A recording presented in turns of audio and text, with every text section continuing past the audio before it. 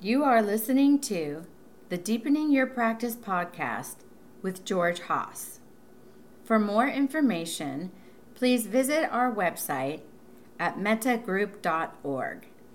That's www.mettagroup.org.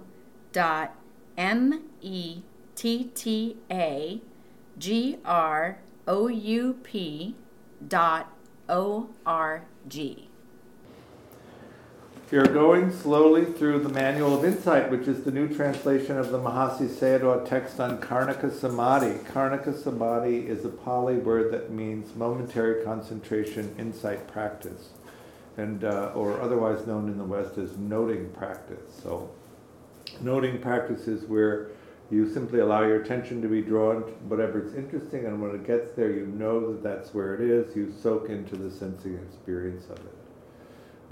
It's different from a traditional concentration-oriented practice where you learn to concentrate first and become quite concentrated and then move into insight practice. The main difference is that in a concentration-first practice or a samadhi-first practice, you learn to purify the mind of the hindrances first, and when the mind is purified and in a continuous state of concentration, you move in to investigate your basic exploration around what insight is in meditation terms. In momentary concentration insight practice, you don't need to develop the basic concentration first. You just need to have a concentrated mind in each moment of noting, and then in between that you can be caught up in the hindrances as long as each time you come back into concentration. Each time you come back into the noting practice, you're concentrated around that particular moment of noting or that mind moment. The reason that this happened really is because of the British invasion of Myanmar or Burma. You know the old joke, the British invade Myanmar, and one of the officers says to a local person, "What do you call this country?" And the person says, "Myanmar." And the British guy goes, "Oh yeah, Burma."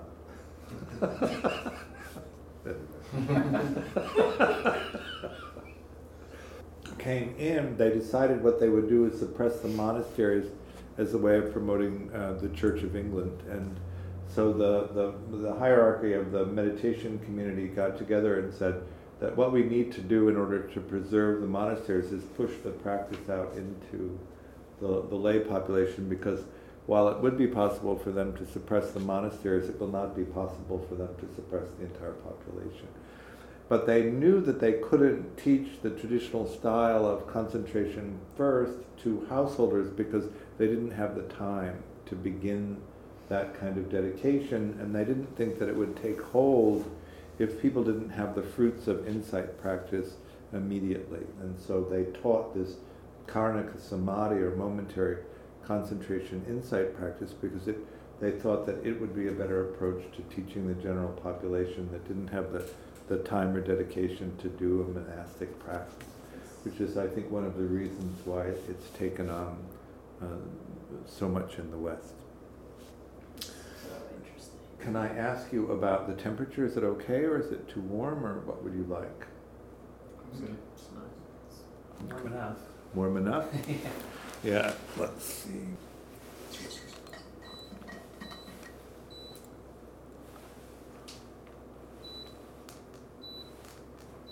All right, let's see how that goes. So for somebody who was into something like TN before, getting into insight practice, they might have, Well, TM is a Hindu practice, and it's mostly a concentration practice, looking to develop bliss states associated with concentration practice. It seems like that's at least training your concentration. It totally is, and it's easy to adapt then to other To switch practices. over might be a more traditional path. So that would be concentration first, and then switching into insight practice. In insight practice, what we're attempting to do is discover the nature of the human experience, and we really explore it through one path is around self and no self, the understanding that there's no intrinsic, ongoing, continuous experience of self. Another is that everything is impermanent, everything arises and passes, nothing is permanent or lasting. And the third is the unsatisfactory nature of the human condition. So that's around, the first level of that would be that you live in a human body which will grow old, get sick, and will eventually die. And there's nothing you can do about that. The second level of that is that you can get the things that you want, but you'll lose them, and this goes back to impermanence. Nothing lasts, so even if you get something that you want, eventually you'll lose it. Or you may not be able to get what you want. That's another level of unsatisfactoriness. Or you may have to put up with things that you don't want. All of those are part of the unsatisfactory nature of the human condition.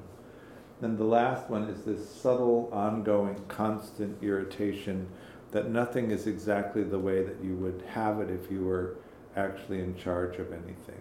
It's a kind of double-edged sword. One is it's not the way you want it, and you're not actually in charge of anything. So,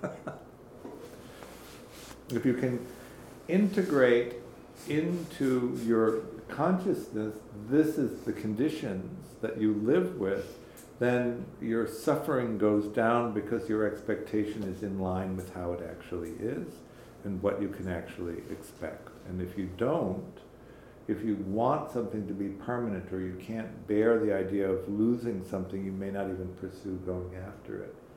And this is the origin of suffering in the Buddhist sense. So we move through the Manual of Insight in these different ways. We're currently in the development of mindfulness, which is the chapter on meditation. And tonight's topic is the 5 aggregates. Is there no particular method for contemplating the aggregates? As mentioned before, for those for whom the noting of materiality is suitable, are able to thoroughly understand them when they note seeing, hearing, and so on. But for those for whom the contemplation of the base senses or elements is suitable, will understand them when they note seeing and so on. This will also serve the purpose of those for whom contemplation of mental and physical phenomena is suitable. If one notes seeing at the moment of seeing and is aware of one's eye sensitivity or the visual object, then one is aware of the physical aggregate. If one is aware of a pleasant, unpleasant, or neither pleasant nor unpleasant feeling connected with the visual object, one is aware of the aggregate of feeling. If one is aware of recognizing the visual object, one is aware of the aggregate of perception. If one is aware of the mental formation arising, such as mental contact with the visual object, the volition to see it, greed, faith, and so on, one is aware of the aggregate of mental formations. If one is aware of eye consciousness, one is aware of the aggregate of consciousness. Being aware of the aggregates in these ways is consistent with the Pali passage. Here, a bhikkhu understands such as material forms, such as feeling, such as perception, such are the formations, and such is consciousness. So those are the 5 aggregates. You have the capacity to sense something, that you have the object that can be sensed, and when they meet, the consciousness of that sensing moment arises. There's a quality of pleasant, unpleasant, or neutral to the sensing experience, and then perception takes hold, and you recognize the pattern of the sensing experience if you've previously sensed it, and all of the conditioning around that previous sensing experience then attaches to the present moment sensing experience, and it becomes something which is the mental formation, which consciousness knows. Is that making sense? I say this quite a bit. When the process of perception is completed, all of the responses that you've previously made to that pattern of experience are known, and the action that you would take in response is formulated. That's the volition aspect of it.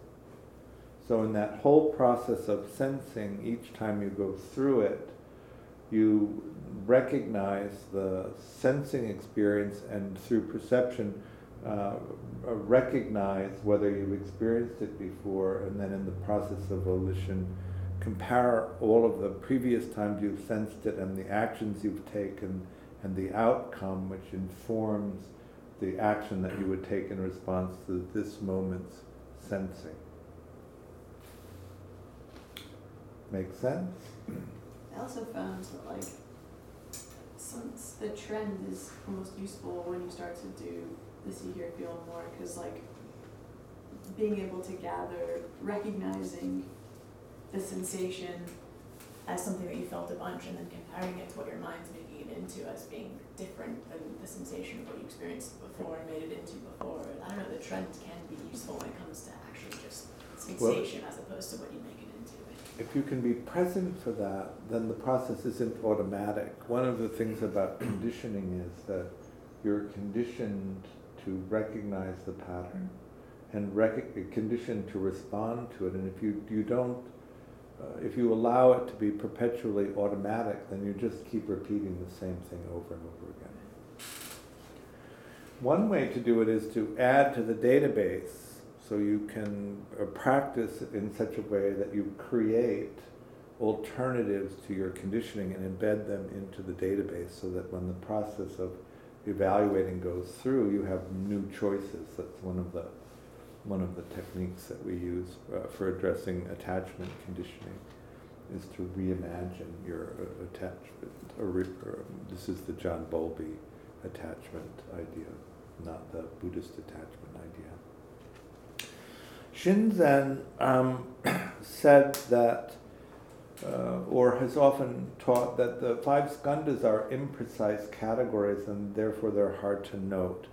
And so his model, or his one way to describe the five skandhas, is how he defines mindfulness, which is concentration, sensory clarity, and equanimity.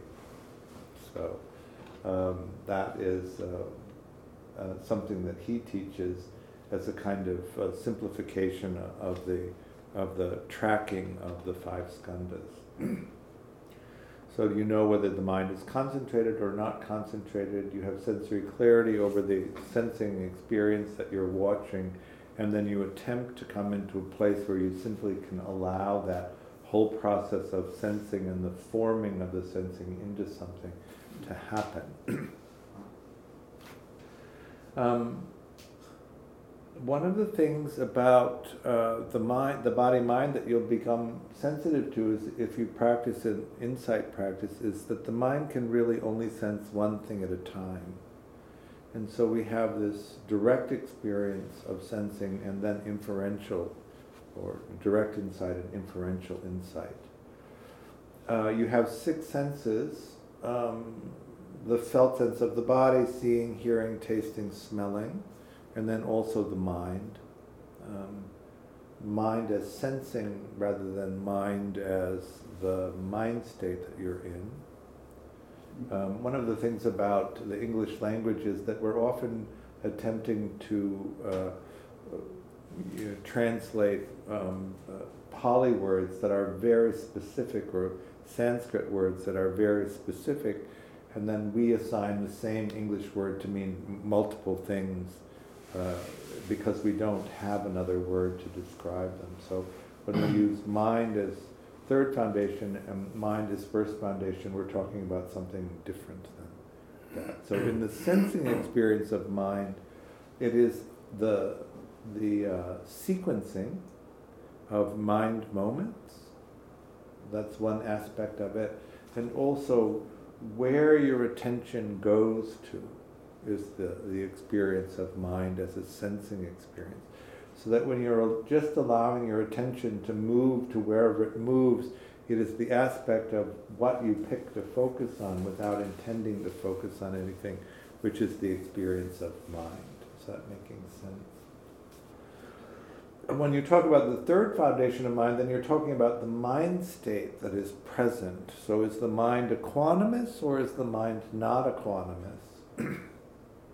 So in Shinzen's formulation, concentration, sensory clarity, and equanimity, in some sense, the equanimity piece encompasses the other mind states that would not be there if the mind were not equanimous.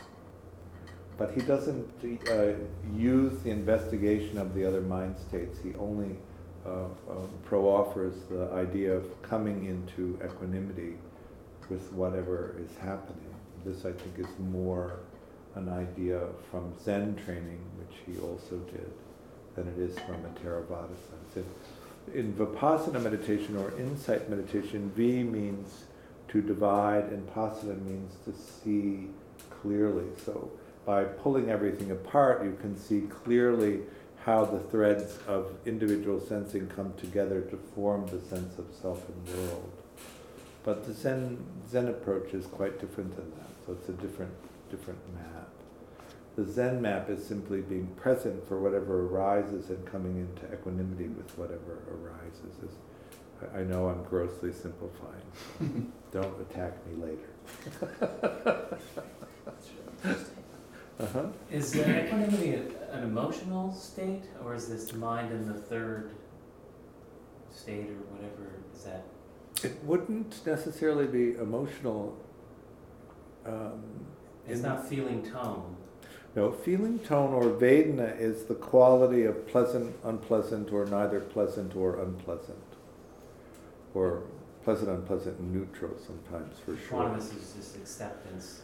Yeah, equanimity is simply allowing whatever happens to happen without needing to lean into it, without needing to lean away from it. So another way to put it is the absence of craving, aversion, and unconsciousness is equanimity. The absence of craving, aversion, and unconsciousness. Unconsciousness? Yeah. Unconsciousness or delusion is the aspect of losing track of awareness.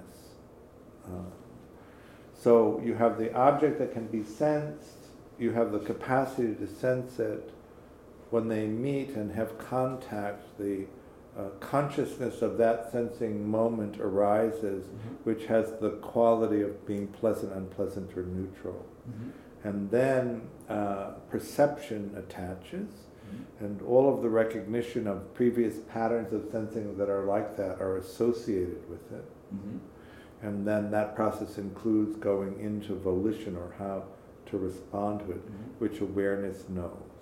Unconsciousness would be getting so identified with the activity of consciousness that you lose awareness. So you become identified with the content of consciousness, lose awareness that this is just a sensing experience that's happening, and it becomes real in that way. So, and then when you recognize again consciousness, you see that this is a sensing moment that just arises and passes and is not permanent, intrinsic, ongoing. Is that making sense? Another way to think about it is if you get stuck inside the experiences of consciousness, the level of suffering that you experience is extremely high. And if you're able to move your identification into awareness, the suffering is nearly non-existent. So when we talk about an end of suffering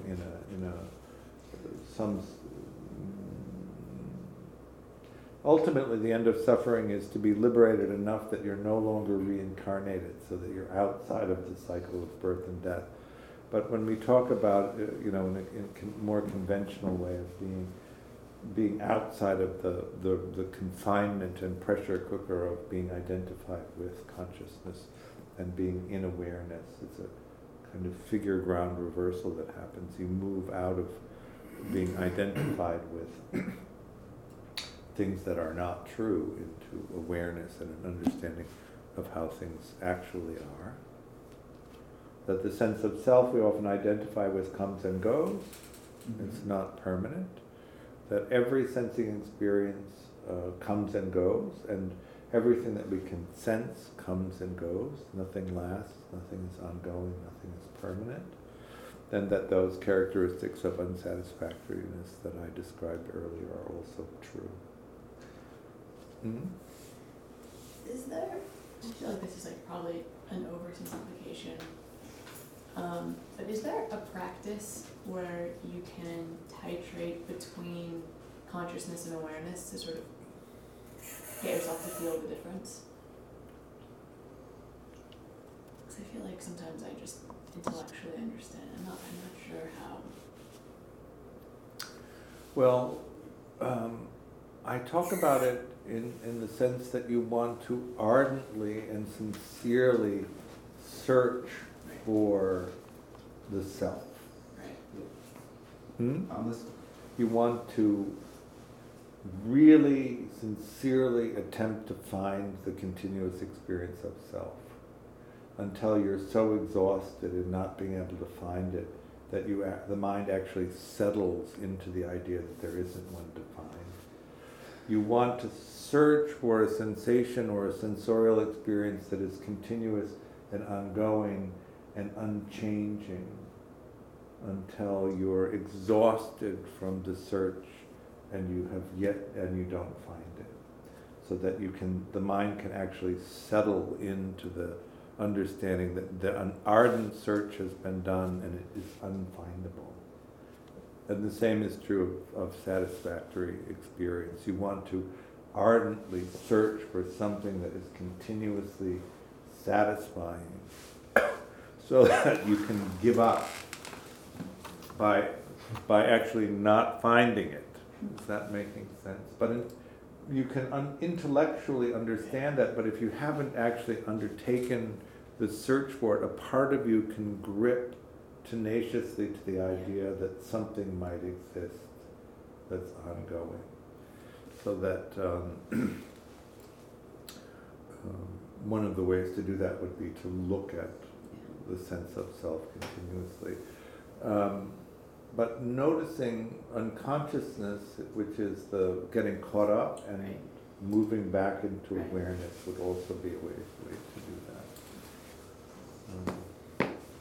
Is the sense of self the same as the sense of one's ego? The sense of ego? I mean, is it the equivalent term?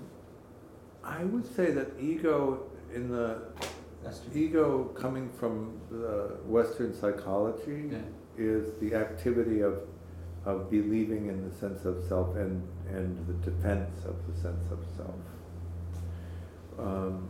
When you see clearly that there is no self, you can also give up on needing to defend each momentary experience of self because you know that it's insubstantial and doesn't require defense. It's when you identify with consciousness and believe that it's actually something that's true and solid and needs to be attended to that you become defensive if you have the perception that somebody's attacking it. There's a sense of self and there's the ego defending the sense of Right. self. So how do you actually, I mean, you sort of explain the exercise in a way to understand how the self is impermanent, if you will, but how do you really get at the sense that, how do you get beyond the understanding, how do you feel the self impermanent? That other layer beyond it. I mean, I know what you mean intellectually. Right. You know? You have to now do the search. The Buddha used a couple of metaphors. One was the metaphor of the chariot. In front of you, fully assembled, there's a chariot. You can attach horses to it and you can ride around on it. But when you take it apart and lay all of the pieces on the ground, you have wheels and axles and platforms and rails and yokes and reins. Where in all of the pieces laying on the ground is the chariot? Okay. Then when you put it together as you're assembling it, at what point in the process of assembling it does it become the chariot? When does the chariotness arrive? Right? It's like IKEA furniture. Exactly. At what point is it At fewer? what point is it a dresser? It's never a dresser. Yeah. No. How many screws can be left in the bag and it'll still be a dresser? Exactly. The other metaphor he used was the butchering of a cow. At what point is it a cow, and is at what point is it meat? When you cut the cow's throat, is it no longer a cow? Or is it not until you butcher it that it's no longer a cow and it's meat? So in assembling the self, we would look at it by breaking it into the 5 aggregates. In mental formation, where is the self? In material form, where is the self? In feeling tone, where is the self? In perception, where is the self? In consciousness, where is the self? There is no way that I'm aware of to settle into this understanding so that you give up the search. This is really the point, right? The mind is looking to defend or to identify or be in the experience of self because you haven't so thoroughly done the investigation that you've seen that it's insubstantial. Once you see that it's insubstantial, you give up the search to find it. It's a conundrum. Well, it's a practice to ardently look for it. I see. What about when there's like an identification with like a kind of an actual selflessness, sort of? If there's been, experience with that. But is that a craving for it, or? More of just like, I feel like that question's always been asked, and I've always sort of felt the only connection to a self has been what I think in Buddhism would be considered a self, like a not self. And so it's more of just like only feeling an identification with that as a sense of self, which just feels like a huge contradiction. It's like being in a state where you're aware but not conscious feels like the only time that it feels like there's a kind of dissociation? No. Just acting entirely spontaneously without fear. Okay. You may be aware of a set kind of self-consciousness that arises, which would be the activity of filtering your spontaneous responses through the experience of self. In some sense, this is an identification with the experience of self and a defense of the experience of self, so that rather than being perfectly spontaneous in the moment, you filter what might be the action you take based on how you think that people will perceive your being, your sense of self. Is that what you mean? So that if you act from this place of just pure spontaneity, then actually you're not filtering yourself through the sense of self, and that would be a great place to identify. But you But then need there's a craving.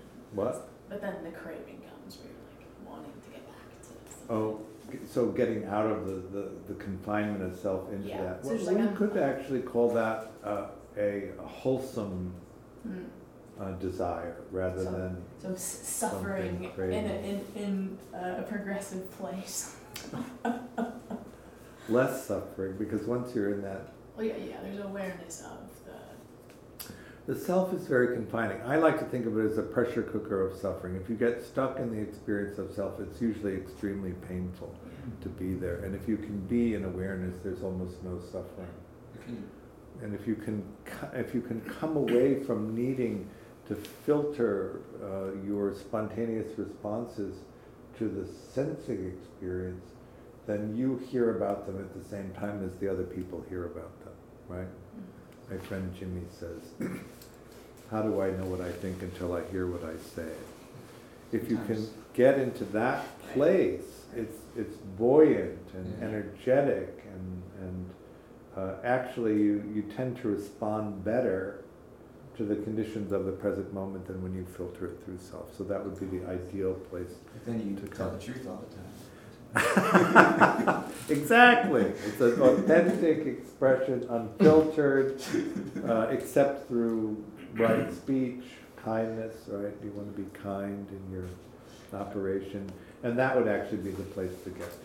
And you can get into that place where actually there's no self-present to understand what's coming in. Yeah. There's no self-present to understand what's going out. You're just in this flow of energy. Kind of creative flow state. Yeah. So then you know what I'm talking about. I feel like I've had less access to that the more I've meditated. Oh, really? Yeah. There's a kind of fearfulness that can come up Yeah. around that fixates the sense of That's self. what's been happening. And so that you move into attempting equanimity, and which tends to or into a flow state that is less fixating of those So it needs to be more experiences. identifying fear more. Or coming into equanimity. First identifying so I can come into equanimity with it. In Vipassana, what we would do is we would more narrowly focus on individual sensing experiences so that it's harder to form the whole. Mm-hmm.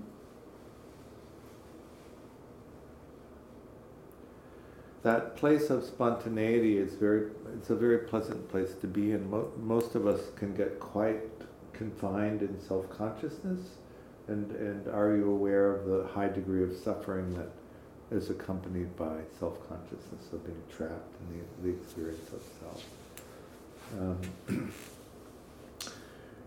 If you don't have the experience of being effortlessly authentic, then you're going to also have some experience of difficulty in doing that. The way that I like to talk about it is that if you don't interfere, the spontaneous, authentic experience arises. But then if you become worried that in the expression of this effortless, spontaneous expression you'll be abandoned, then you have a spike of abandonment terror that arises. What? It rips you right out. Then the inauthentic spin you could use that would defend or make the self look more desirable arises in the mind. And if you push into that, it immediately relieves the abandonment terror. So you get something out of it immediately. You don't have to feel the abandonment terror. But then a little while later, you're going to be angry that you've had to be inauthentic. Either that what that means is that you didn't really ask for what you wanted. So even if you get it, it doesn't satisfy you because it's not what you really wanted. Or you're mad at the other person that you had to lie to them in order for them not to leave you, even though they didn't ask you.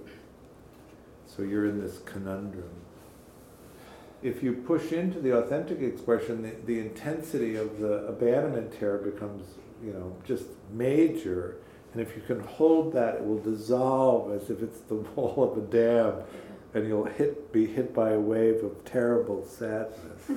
Oh, wow. What about instead of being inauthentic, is it possible for the response to just dissociate that? Well, you can certainly dissociate, which would pull you out. But It's been a long time with this facade. That's a difficult thing. if you allow I like to call it the earthquake and tsunami, Yeah. the earthquake of abandonment terror and the tsunami of terrible sadness. If you let that roll through, then you come into a place of security, which is totally worth doing. 1 time, 10 times, 20 times, you push into the authentic expression, and each time the earthquake and the tsunami are less and less until you've reclaimed that area of authenticity, and you can be perfectly authentic in that area and not have that reaction. What's the origins of the tsunami of sadness? So I understand the terror of abandonment. So where does the sadness? The sadness is usually the accumulation of the loss of your authenticity. So all of the times that you've been inauthentic and not made the authentic expression, it comes with sadness, and it just accumulates until it's this pool, this vast pool of sadness. If you grew up in a family system where they were delighted to have you just the way you are, you probably didn't learn to be inauthentic because there was no use for it. You expressed yourself authentically, they were delighted that you did that, and then they provided the need that you were expressing. And so you learned that authentically asking for what you needed was the direct route to getting what you needed. But if you grew up in a family system where that didn't happen, and you had a choice between authentic expression and the expression that you thought that they wanted from you so that you could get what you needed, you became inauthentic. Nobody did not become authentic. There are no heroes in that sense. All children become inauthentic when it's demanded of them because they need to survive and they can't bear the anxiety of having a bad parent. So they create the good parent, the good mother, the good father, and they become the bad child to explain why they had to be different than the way that they were. The quality that the caregivers did not want becomes a bad quality, even if it isn't a bad quality. You follow me on that? So that's what happens. And so as children, we did the thing that we needed to do in order to survive in the family system that we grew up in, which was successful. We all succeeded in doing that because here we are now. But we're no longer children, any of us. I mean, at least outwardly.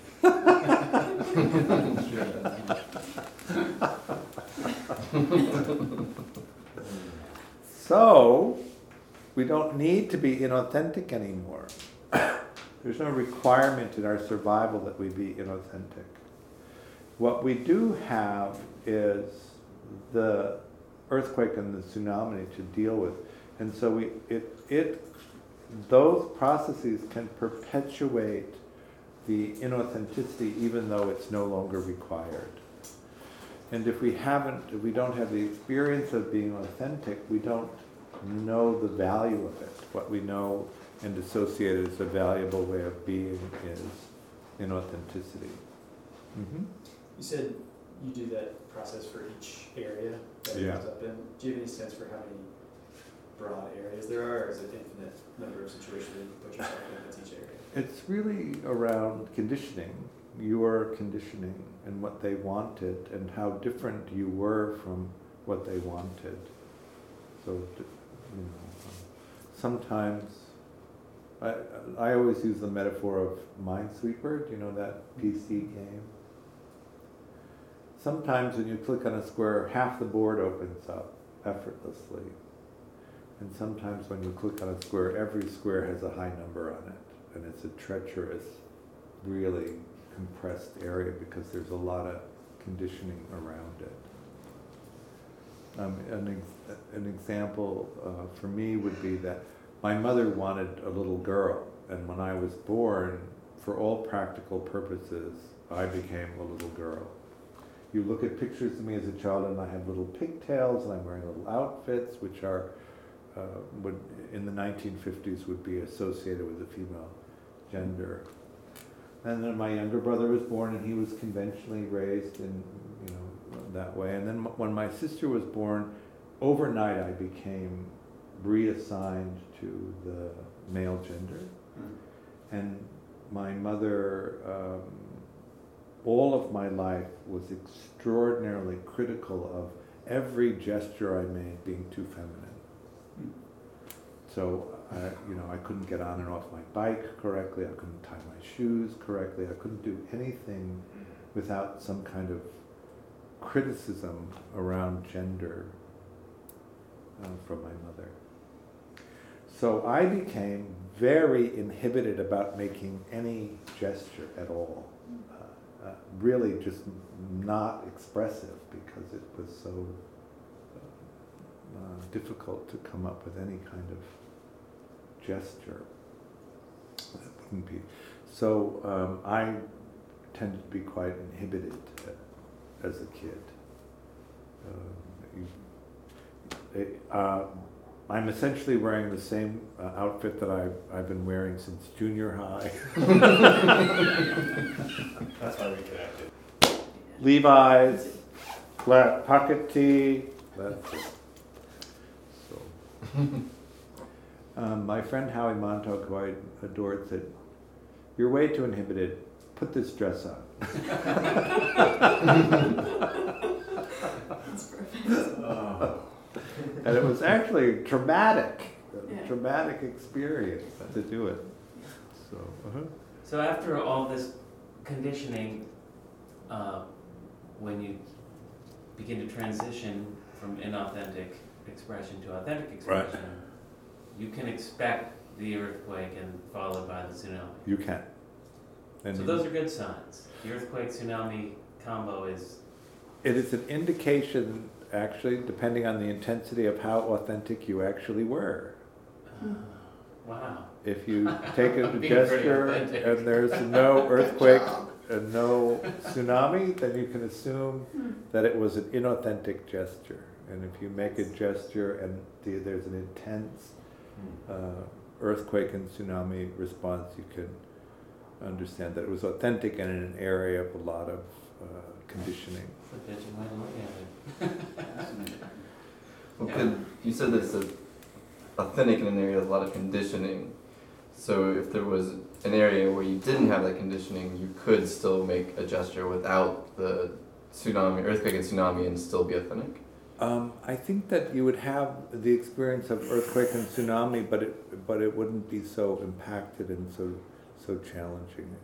There might be a kind of relief in it that is, I think you ultimately get to, but depending on how deep the conditioning is, it may take a number of repetitions. Well, does that also have to do with like for instance, you can explore without having an earthquake or tsunami, but sharing the exploration. Right. You can find that, so it's... So depending on how that manifests, I know, for instance, when I started to do it, that I needed to bookend. The emotional regulation of the earthquake and tsunami is really important. And so I would call up a friend and say, I'm going to take this action, which I know is going to result in the earthquake and tsunami. And he would say, okay, call me as soon as you do it. And so then I would take the action and I would call him and say, I've done it. And he would have me describe how intense the experience was. And then I would call him every morning and describe how intense the experience was until it ended. And it could sometimes, could be 10 or 12 days of calling and saying, an earthquake and tsunami are still here, and it's not so bad. But then what you get is the feedback from the world that when you've taken an authentic gesture, which is different from the feedback of the world when you take an inauthentic gesture. It's one thing to go for what you want and not get it. It's another thing not even to go for it. It has a different effect in terms of your relationship to yourself, the sense of meaning in life, all of those things.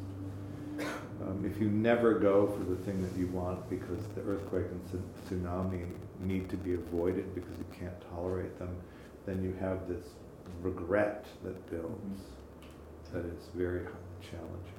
I think remorse, at least for me, for somebody who had so much to regret from not being able to go for things most of my life, remorse seems easy. Remorse is being associated with the things you do, right? I have almost no remorse, which may be why, but I have a lot of regret that I've been working through for years. So,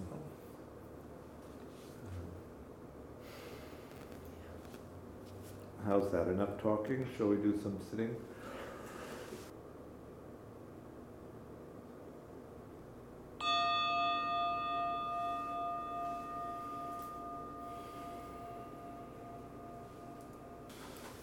If you are not on our email list and would like to be on our email list, here is the list. You can put your name and email on it. Anybody want?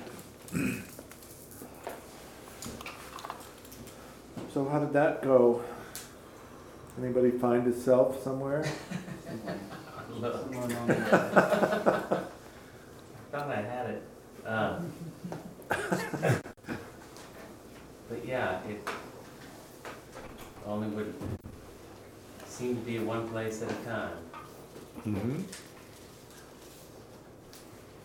Good. You can do it over and over until you just give up. It's a fruitless endeavor. Yeah, it is. Well, when body For pain what? arises, it seems more persistent. Hmm. It seems like, oh, there it is, there it is, there it is, body, yeah, you know. What is that? The ultimate reality. Is that you though? Well, then it would, then I'd hear something. Right. And then, oh, I forgot the body pain. So then where, yeah, Those are thoughts. yeah. Find that you can't fight this process. That's just it. Mhm. Just practice. That's it. That's it. If you're not controlling everything, who is? That's my favorite one. Yeah, well, it's the same as like, we think that we're keeping ourselves alive, and yet we have no control over whether or not we take the next breath. You know, Right. it's just- There's something underneath it. and I always come back to that when I do this practice, where I'm just like, oh yeah, that's right. I genuinely think that I'm keeping myself alive. I'm a self, so I'm not going to breathe again. Good luck with that one. Isn't that in regard to the sharpness? How they're saying the sharpness of the Western mind. It's as if you have to get it. Right. In this practice, it's about not getting it. Mm-hmm. That's it. You know, and then once you find that you've exhausted all the avenues and you're closest to where you need to be, Yeah. really. Because it gets anger inducing. It's like, damn, this sucks. And you're never gonna find what you think you're gonna find. And that's the point.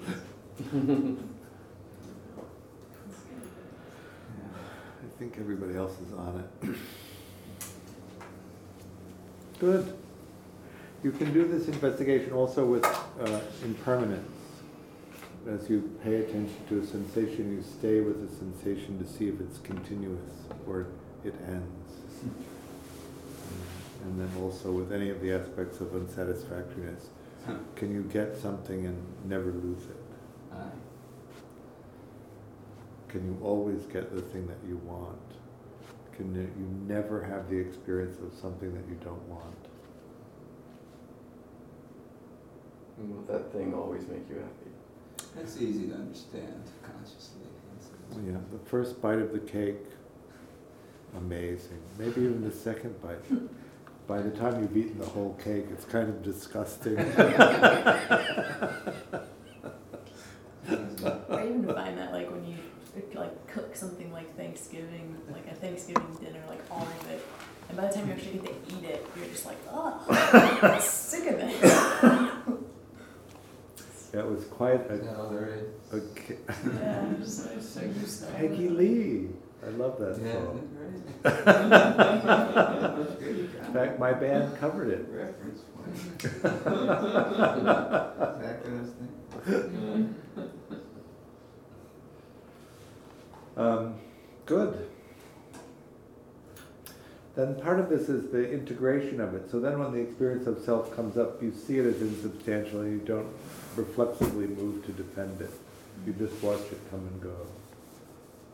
Big angry self comes and goes and you go, oh, there's big angry self, but you don't do anything to defend it. There's big sad self and you watch it come and go. There's big joyful self and you watch it come and go without clinging. And then or aversion, I guess, because I feel like I just get really frustrated when I see it arise. I'm like, oh, stop! Why are you here? This is dumb. Aversion. Yeah. I get just kind of angry that it's there because I'm getting better at feeling trapped in it, Yeah. and that's just infuriating. So with the freedom we talk about in practice is the coming and going from the solid fixated to the unfixated to the flow without getting caught up in one or the other.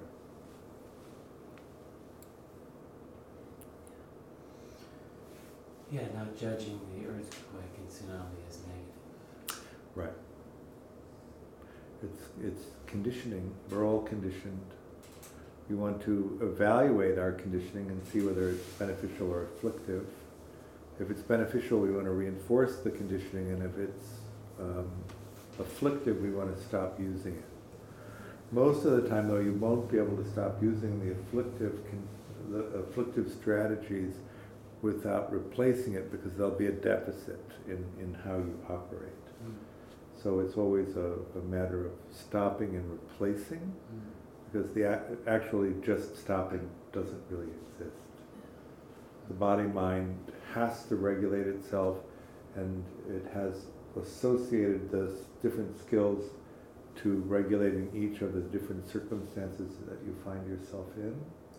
And if something happens and it's associated with an afflictive strategy, you will use the afflictive strategy unless you intentionally provide an alternative to that. This is important in understanding particularly addictive strategies, because if something happens and you're used to regulating by using an addictive strategy, the mind will think of using, and then if you don't provide an alternative for it, it will take you down the path of using when the intensity of the distress is too great. You can push something else in, but if you don't intentionally do that, you can easily find yourself using again, because the body-mind will regulate itself.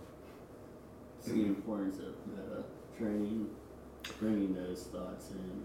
Meta training, Sugarless gum. sugarless gum. Or another addictive measure, yeah. I suppose if you change tables on the Titanic, one table will go in before the other. May appear that you're making progress.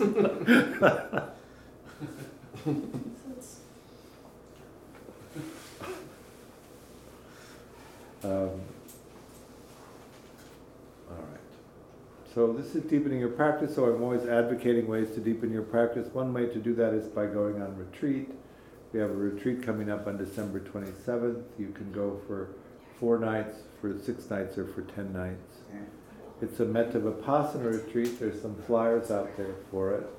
5 days of Metta practice, followed by 5 days of Vipassana practice.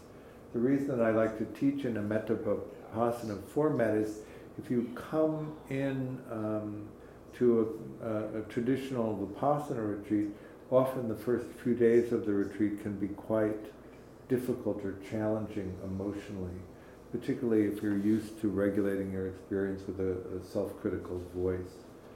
If you come into a Metta Vipassana retreat, you do 5 days of Metta, so the body-mind settles and becomes quite kind, so that when you go into the Vipassana practice, that self-judgment has usually been waylaid, and so you don't have to have the experience of several days of critical, self-critical harshness. We also teach relational mindfulness using an evaluation of attachment strategies and repairing attachment disturbances. We have a meaningful life training, which is for people who don't have addiction, and we also have meditation interventions for addiction processes. Both of these are 6-month intensives. They meet twice a week. Here they're informational and also training of meditation skill. And then we have a level 2 meaningful life, which is focused on shifting relationships to secure functioning. So it's moving your dynamics of the relationships you're in to secure functioning. Next September we'll do our first level 3 training, which is actually intended to get into the deep conditioning around your individual attachment strategy and begin to shift it toward more secure functioning. With level 2 training, moving your relationships into more secure territory gives you a greater base of support, so that when you begin to do the deep work of uprooting attachment disturbance, you have more support to do it. Having a daily practice is a useful thing, and so we also have morning meditation, which is a guided conference call every morning at 7:30, Monday through Saturday, for 25 minutes. I have some flyers out there for morning meditation, which would give you a free month. We do ask for a donation if it goes on beyond that. If you're not well resourced and you couldn't participate because of that, just call the office and let us know, and we're happy to add you. But we do need to be supported in that way. Tomorrow night there's a class here, which is a basics class, and then if you're out on the west side, we have a class that's similar to this class on Thursday nights in Culver City. This class is offered on a dana basis. All of our classes are offered. Dana is the Pali word for generosity. So you practice generosity as a heart opener for yourself, which is the sort of the opening of the path. The suggested dana for this class is $20, but if you're really well resourced and $20 doesn't mean that much to you, you should be giving at a level that actually feels generous. If $20 is a good amount, give that. If you're not well resourced and $20 is too much, give at a level that's appropriate with your resources. But each time you come to a class like this, consider giving something, because really you're practicing this opening of the heart for yourself. And then if you're truly not resourced, also understand that we as a community are very happy to provide the space for you to come practice. You can take cash out there. I can also take a card. You may also notice on the table there's some bracelets there. We consider them transitionary objects, and if you want to take some, you can do that as well. Thank you.